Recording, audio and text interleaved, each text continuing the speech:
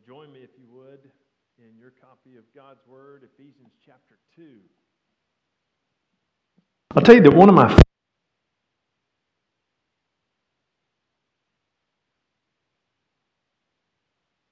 elders and I, depending on who's doing it, to have a little glimpse into people's lives.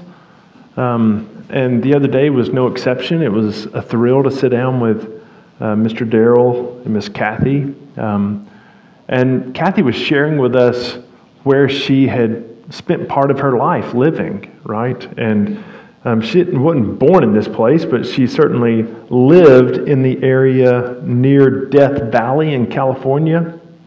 So Death Valley it contains the lowest place, the lowest point in our contiguous United States, all the states of our contiguous United States of America, the lower 48, it's the lowest point, being about 282 feet below sea level. Now, 85 miles away from that in the Sequoia National Park is Mount Whitney, which is the absolute highest point in the lower 48. So standing high at 14,505 feet is Mount Whitney. You travel down off that, which she lived in the shadow of that mountain, then travel 85 miles over and you're in Death Valley. So you can travel as the crow flies 85 miles and be from the depths to the heights. And you can imagine traveling those 85 miles from the lowest place to the highest. But what a physical traveler can do in roughly 85 miles to span the distance from lowest to highest, Paul did in about 12 verses spiritually. And it's in that passage that we're going to look at together this morning as we travel those 10 verses, starting at the lowest depths, right? The lowest depths being the condition of someone apart from Christ, lost, born in sin. And then climbing the heights of salvation by grace to the glory of God. And that's what Paul zeroes in here on these 10 verses of chapter 2. So we'll take that journey together this morning. And we'll do so by looking first at the walking dead. And then we'll look at a divine intervention. And then we'll close our study together by looking at the master craftsman. So let's first go to the Lord in prayer, and then we'll read this passage together before we talk about it. Heavenly Father, thank you for this word. More importantly, Lord, thank you for the gospel that this word describes. And thank you for your Son, Jesus, who made possible the gospel that saved us. All who trusted by faith in you, Lord, could be raised to walk in newness of life, and we celebrate that this morning. We ask as we study this passage that you would cause the eyes of our hearts to be enlightened, and Lord, that we might live as people who have shed their burial clothing. Lord, to your glory and for the sake of your great name. Help me, Lord, teach this with clarity and certain power from your Holy Spirit in Jesus' name. Amen. If you'll follow along as I read the first 10 verses of Ephesians chapter 2. And you were dead in the trespasses and sins in which you once walked, following the course of this world, following the prince of the power of the air, the spirit that is now at work in the sons of disobedience, among whom we all once lived in the passions of our flesh, carrying out the desires of the body and the mind, and were by nature children of wrath, like the rest of mankind. Those are some depths, right? But God, being rich in mercy, because of the great love with which he loved us, even when we were dead in our trespasses, made us alive together with Christ. By grace you have been saved, and raised us up with him, and seated us with him in the heavenly places in Christ Jesus, so that in the coming ages he might show the immeasurable riches of his grace and kindness toward us in Christ Jesus. For by grace you have been saved through faith. And this is not your own doing. It is the gift of God, not a result of works, so that no one may boast.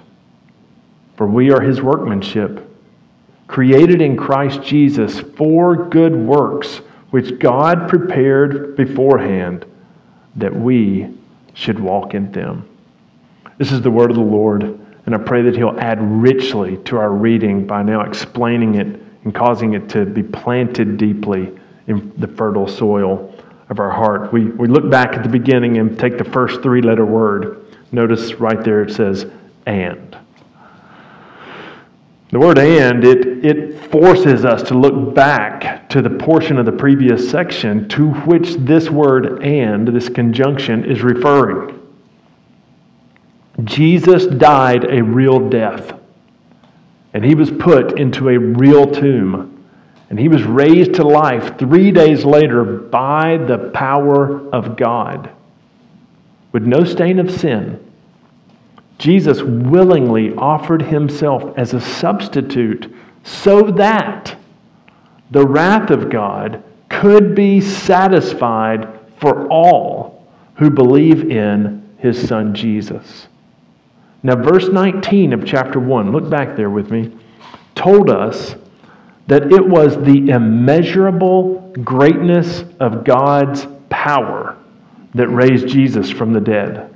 Now, having raised up the glory of God by highlighting the immeasurable greatness of God's power in verse 19, now you fast forward into our passage this morning, and Paul will raise up the glory of God, highlighting something else, the immeasurable riches of his grace. You'll do that in chapter 2, verse 7. Look at it again before we jump into the whole here.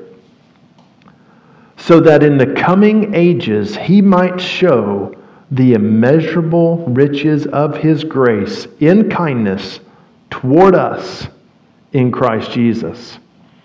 So as to appreciate the mountaintop height, however, right?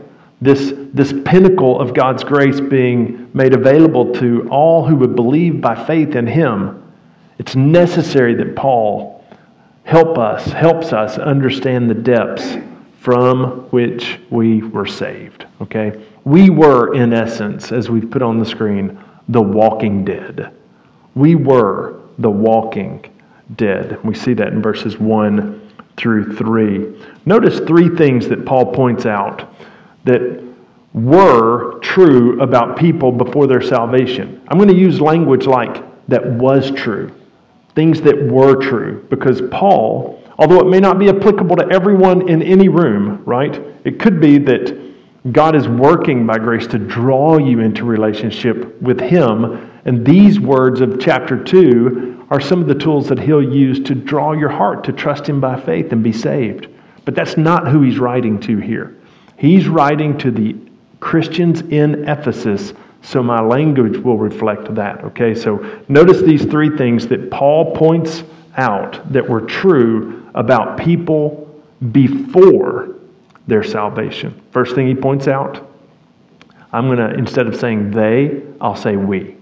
We were dead. We were dead. Notice the language. And you were dead in the trespasses and sins in which you once walked.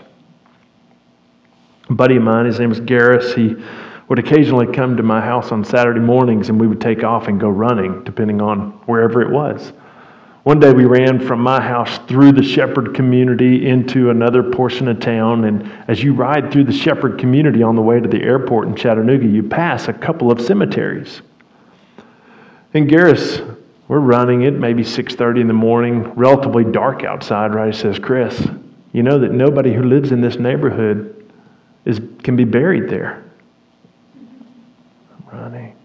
Still tired, still trying to wake up. And I said, what do you mean, Garris? Why can't people? And he says, well, they're still alive. And I thought, Garris, thank you. It's very funny. He wasn't even a dad yet. He had already perfected the dad jokes. There's no way to overestimate what Paul is saying in this verse, however. We were born into this world spiritually dead, totally separated from God, and we were set on walking in our trespasses and sins.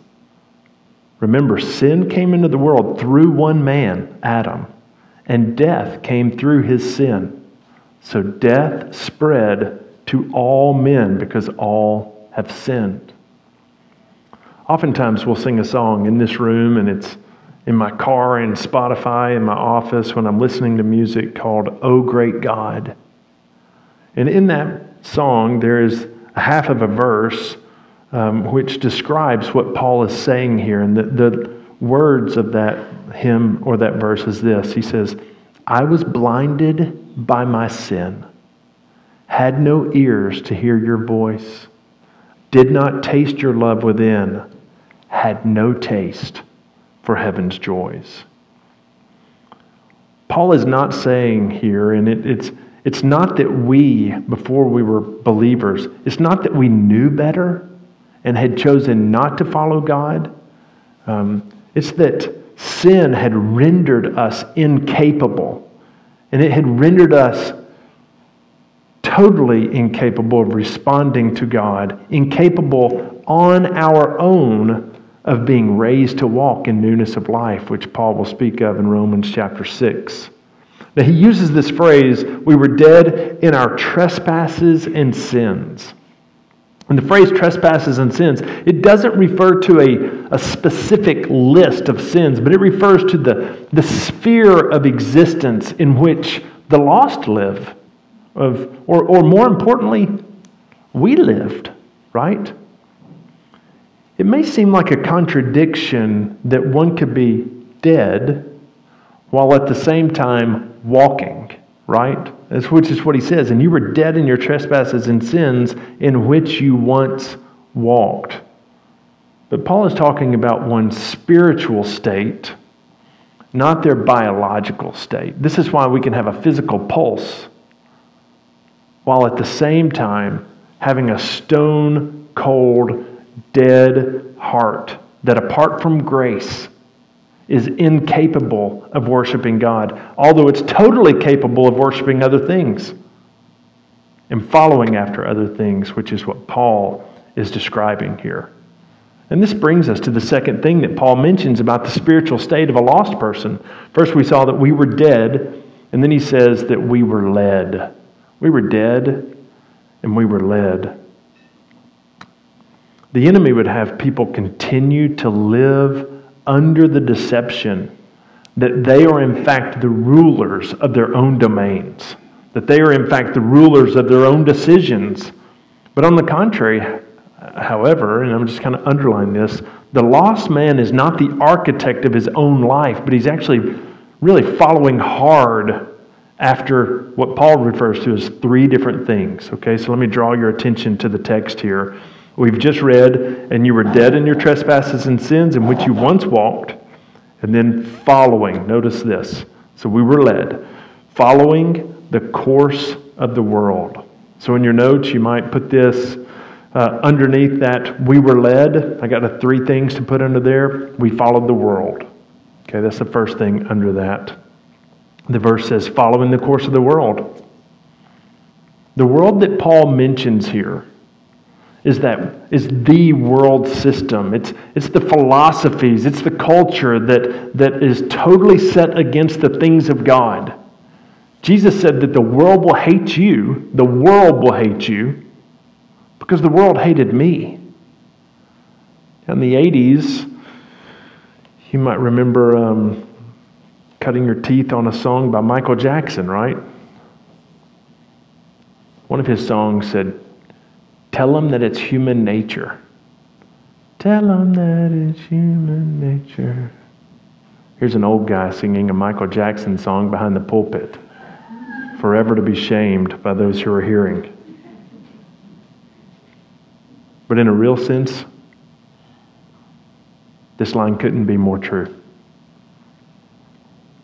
We inherited, and we were born with a sin nature that was at odds with God, and it was in harmony with the world. Like a dead fish, we went with the flow of the stream, and the flow defiantly crashed against the things of God. And that was the state in which we were born. We were dead. We were led. We followed the world. And next you'll see that we followed the devil. Look back at your passage in your text there, where it says, following the prince of the power of the air, the spirit that is now at work in the sons of disobedience. In 2 Corinthians chapter 4, verse 4, Paul refers to the devil as the God, lowercase g, the God of this world, saying that the God of this world has blinded the minds of unbelievers to keep them from seeing the light of the gospel of the glory of Christ. And in 1 John chapter 5, verse 19, John made it very clear that the whole world, that world system, the whole world lies in the power of the evil one, who Paul refers to here in our passage as the prince of the power of the air. He'll come back to this in Ephesians chapter 6. The devil is the prince. The power of the air is that those influences of his bidding that are leading the lost to follow after their own devices. It's as if the world lives under the illusion of another old song by Frank Sinatra, I did it my way. Where in fact, it wasn't our way. But when we were lost and apart from Christ, we were following hard after the world and the devil. That's not all we followed after. Paul mentions one more thing here, and that's our flesh. We followed our flesh. We followed the world, we followed the devil, and we followed our flesh. Notice what this says. Among whom we all once lived in the passions, the desires of our flesh, carrying out the desires of the body and the mind. Simply put, we aggressively pursued what we wanted, whether that desire was financial, social, or sexual. When we were born, and I'm going to throw some air quotes here, our wanter, it was set on satisfy me. It was set on mine. It was set on I want what I want. It was set on I want to be the boss of me. The problem, however, is that our wanter, so to speak, was irreparably broken. And that's the way we liked it. We followed the devil, we followed the world, and we followed our own fleshly desires.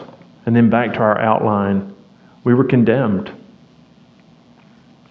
We, as the walking dead apart from Christ, we were dead, we were led, and as Romans 3 makes so very clear, we were condemned. Here's what Ephesians 2 says, and we were by nature, there's the nature again, we were by nature children of wrath like the rest of mankind. Children of wrath. Wrath is God's legitimate and holy hatred of sin. Romans chapter 1 verse 18 says, for the wrath of God is revealed from heaven against all ungodliness and all unrighteousness of men who by their unrighteousness, they're suppressing the truth. Hopelessly lost and desperately broken and spiritually bankrupt, dead, as it were. Sinful man deserved. I'll put that in the present. Sinful man apart from Christ deserves God's wrath and eternal punishment. In fact, all of us were helpless. All of us were incapable of satisfying what sin demanded apart from divine intervention. We turn the page as we're traveling from the lowest point to the highest heights of the reach of the gospel. And it begins with two powerful words, but God.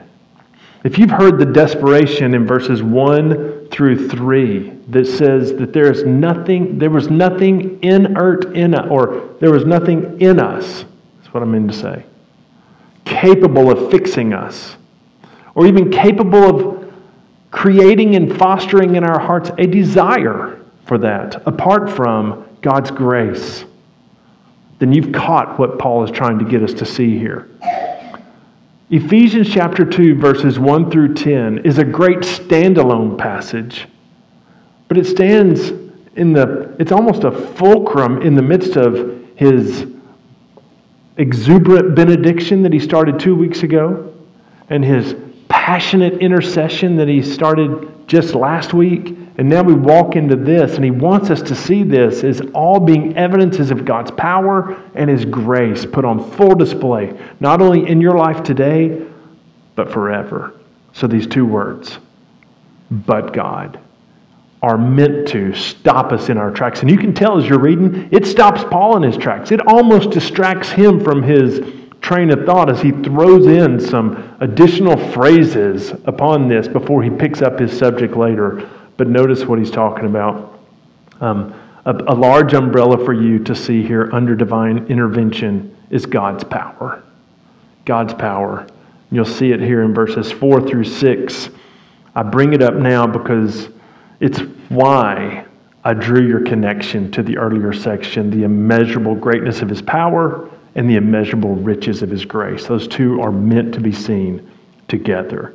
So remember from last week where we highlighted, and just this morning we highlighted the immeasurable greatness of His power. The power that raised Christ from the dead is toward us who believe. Paul specifically mentions 3 ways in which God's power was displayed in our redemption, each of which are done in union with Jesus. I won't spend a lot of time here, but I will point out the 3 different places and the 3 different things all have attached to them the same prepositional phrase, with Christ. With Christ. With Christ. Okay? The first we see in our passage, He made us alive together with Christ. He raised us up with Him. And He seated us with Him in the heavenly places. Notice the passage starting at verse 5. Start at verse 4. But God, being rich in mercy, because of the great love with which He loved us, even when we were dead in our trespasses, here are the 3 things. Made us alive together with Christ. Then he interrupts himself, by grace you've been saved. Second thing, and raised us up with Him. Third thing, and seated us with Him in the heavenly places in Christ Jesus. These are historical events in the life of Jesus that Paul then applies to believers.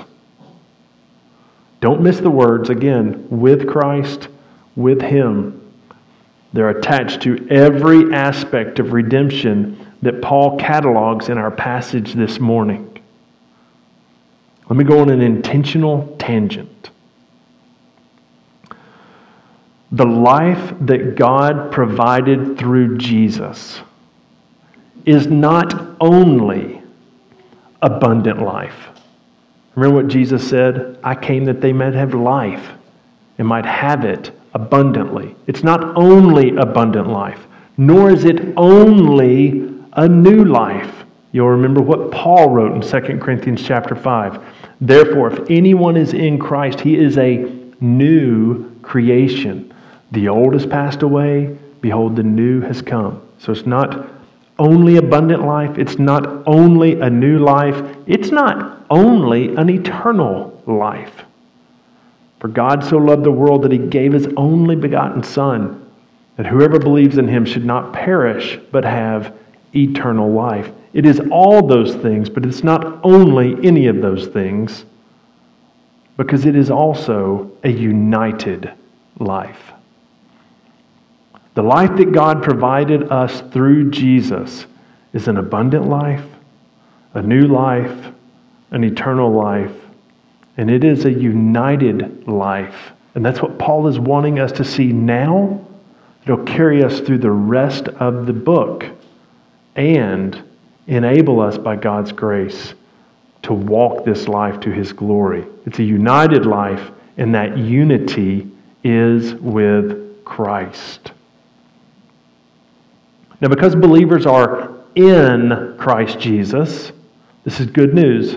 Because believers are in Christ Jesus, God deals with them not as they deserved to be dealt with, but he has dealt with them and is dealing with them, interacting with them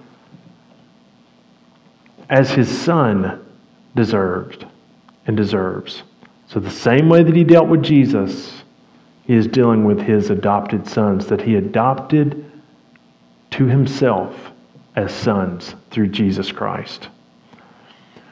Think back about Jesus' resurrection and his ascension, his exaltation. Okay? Jesus was vindicated and he was exalted at his resurrection, and he deserved it. Right? We, however, by God's grace, share in that same vindication. We share in that same exaltation, not because we deserve it, but because it is bestowed upon us. And listen to these motivating factors. By divine mercy, God's kindness, immeasurable grace. And this takes us to our next verse. We've looked at God's power. Let me spend just a minute in verses 7 through 9 to look at God's motivation. Look at verse 7. Verse 7 begins with words that ought to train our hearts to stop and realize that God is providing us through this word a reason for what he has done. Notice, so that in the coming ages he might show the immeasurable riches of his grace and kindness toward us in Christ Jesus. Why? Why did God intervene? It wasn't because of our goodness.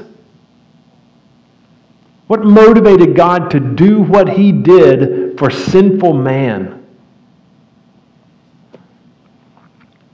Verse 7 answers that very clearly by saying that God put his grace and kindness on eternal display when he saved a rebellious people to himself. Allow your mind to go somewhere that's impossible for it to go to. But if there were an end date to eternity, which there's not, there would not be enough time to exhaust the extent of God's grace described here by Paul with these simple words: immeasurable riches of his grace. Enjoyed reading through this weekend a portion of John Piper's book called Providence. And he spent a good deal of ink talking about the vastness of God's immeasurable grace. And what he said is, you know what's going on here is that if every day, which no doubt is what's going to be part of our days, right? God is going to be revealing more and more and more evidences of his grace throughout all eternity. And because it's immeasurable, there will never be enough days in eternity to exhaust the content that describes God's grace toward his beloved children. According to the late theologian and pastor R.C. Sproul, he says, the ground of our salvation is God's love and mercy. And its goal is the promotion of His grace and kindness. Not just to be evidenced here, but as verse 7 says, so that in the coming ages, this will be the theme of glory, as eternity is spent in part by God revealing more and more and more and more and more of the immeasurable riches of His grace toward us. Pastor Kent Hughes shared a story in his book on Ephesians about a large, prestigious church, he described it as, in London, that had under its purview and care 3 mission churches that ministered around the city. And some of those mission churches were in areas that were occupied by people who had just lived a rough life. And he goes in to describe some of that. But because of what they were coming out of, many salvations were happening in the lives of people that were being rescued from the pits of hard lives. On the first Sunday of some months, those 3 mission churches would come and gather with the larger church to have a combined communion service. And on one such occasion, the congregation, I guess by rows, would come down to the front and kneel at the altar where they would pray, they would confess sin, they would enjoy together the partaking of the Lord's Supper, and it was quite a celebration. But you would have kneeling beside each other a person of what society would say of prominence, and then kneeling beside them a person of what society might say would not be necessarily that. And the pastor's watching this unfold one evening as people were coming down, and he's just marveling and celebrating about the picture of grace going on before him. And beside, down at the altar, was he used the term Supreme Court judge, and I can only imagine it's similar in applicability there than it is here, but a Supreme Court judge is kneeling, taking the Lord's Supper, right next to what the pastor knew was a gentleman who had just come out of many years of prison. He was a felon, having been sentenced to jail by that judge. And he's watching this guy because when he came out of jail, he heard the gospel, responded to the gospel, and was living a radically different life. So now he's at this altar at this place, and the pastor's celebrating these things in his mind and heart. And at the end of the service, the multitude of people, it said prominent, so I imagine there's a lot of folks, are leaving the building, and the judge finds himself walking out with the pastor in one of those stuttering silences that's kind of overtaken himself by what's going on. And he says to the pastor, hey, did you happen to notice who was beside me when we were taking the Lord's Supper? And the pastor said, well, actually, I did. I didn't know if you realized who it was. And he says, oh, yes, I knew exactly who it was. And they kept walking, and it was followed by more silences and interrupting of the conversation with just silence, of kind of an awed silence. And then the judge interrupts it and says, what a picture of grace. And the pastor says, you're right. It is a beautiful picture of grace. More silence as they're walking out. And the judge says, of whom do you think I'm referring? And he says, well, I assume you're talking about the felon who, after he came out of prison, heard the gospel and his life was radically changed by Jesus. And he says, oh no, I'm speaking about me. He says, because, our friend that came out of jail and heard the gospel, from the lowest point, he saw in Christ someone that would raise him up to newness of life. And it makes perfect sense in my mind that he would respond to God's calling on that. But when I think about my own life and how I was bred from a childhood to do the right thing and to be in the right circles and to be an upright citizen and to advance. And I think he went to Oxford, I cannot remember exactly, but all of those things kind of led me in this path that I felt like I had life altogether. But what a picture of grace that God called me to be his family, to be his adopted son. And I was just taken by that. He said, look at me. I'm a greater miracle of grace than anyone else that was up there.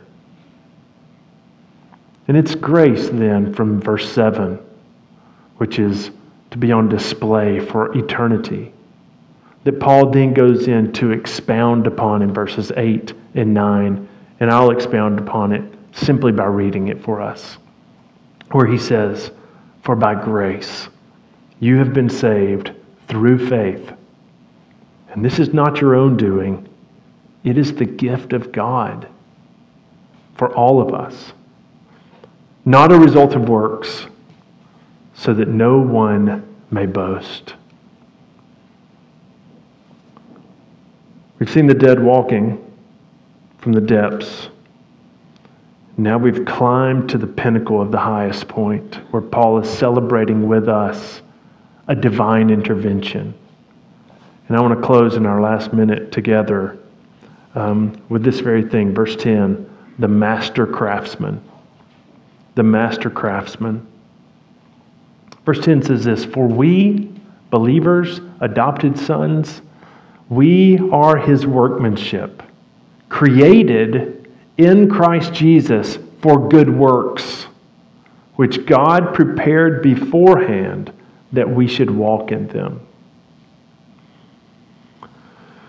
Spent a week or so with a missionary in Italy years ago. Had my daughter with me, and one of the highlights of a day that we took to kind of see some sights was to walk through Florence and actually walk into the museum that houses the massive statue of David.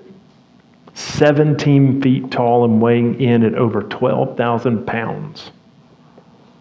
A single block of marble was crafted into what is now one of the most iconic sculptures of the world.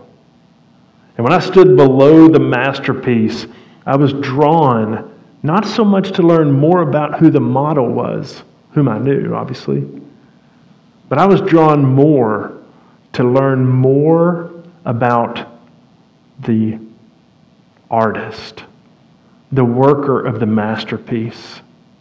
So I'm drawn more to the artist in that moment in the shadow of the masterpiece than I was in the model.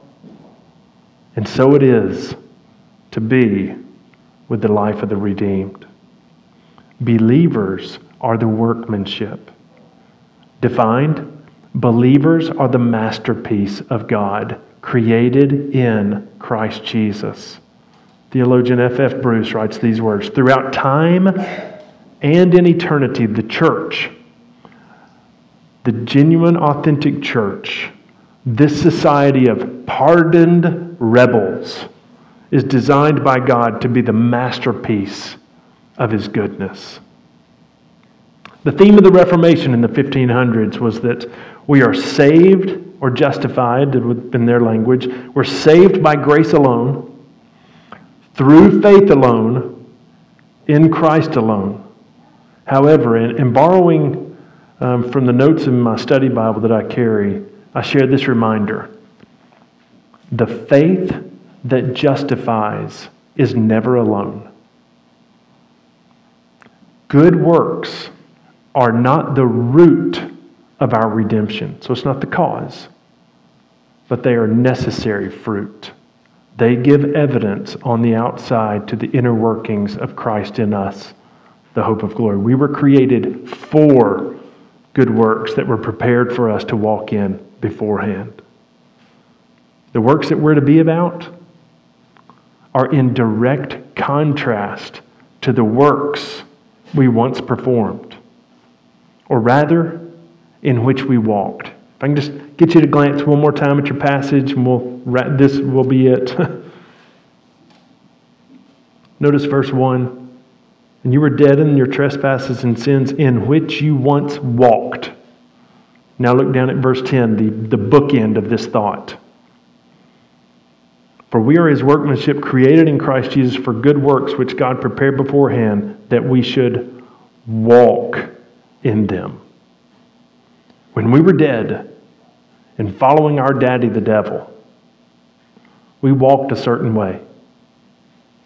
But now, the burial death clothes and our works that once marked us as having been replaced as having been replaced by Christ, those death burial clothes have been replaced by the righteous robes of Jesus and the works that glorify his Father. Jesus one time was standing in front of a grave, the grave of his friend Lazarus, who had been dead some time, long enough to not smell good. He speaks to that grave, not to the grave, but the inhabitant of that grave who could not save himself. He says, Lazarus, come forth. And he came out of that grave, and he's bound by the cloths that he had been buried in. And Jesus said, remove those clothes from him. Lazarus came out. Jesus said, unbind him and let him go. The gospel message is a gospel of new birth. It's a message of new life. It's a message where we, the purchased, leverage and live our life for the purchaser. Not so as to warrant the purchase, but to reflect the purchase and the new life. Another verse in that song. Help me now to live a life that's dependent on your grace. Keep my heart and guard my soul from the evils that I face. We've traveled the depths to the heights. Let's now celebrate it in prayer and singing. Let's pray.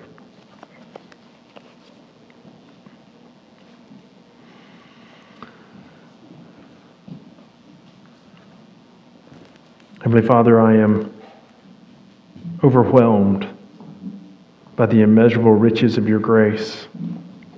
You looked at your people and you referred to them as your riches of inheritance. And we can become the riches of your inheritance because you lavished upon us the immeasurable riches of grace by which you awakened us from the spiritual death that we were born in. Just like you spoke to a person dead in the grave and said, come forth. You called those who would be your children to life. And you raised us up to be seated with you. So Lord, we celebrate that this morning.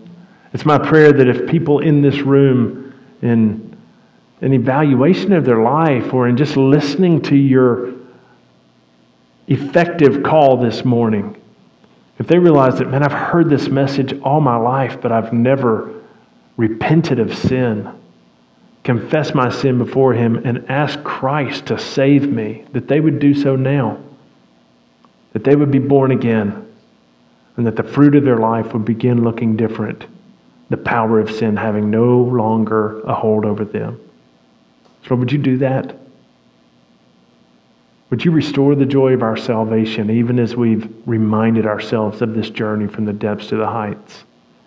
Would you be honored and glorified in our lives, we pray in Jesus' name. Amen.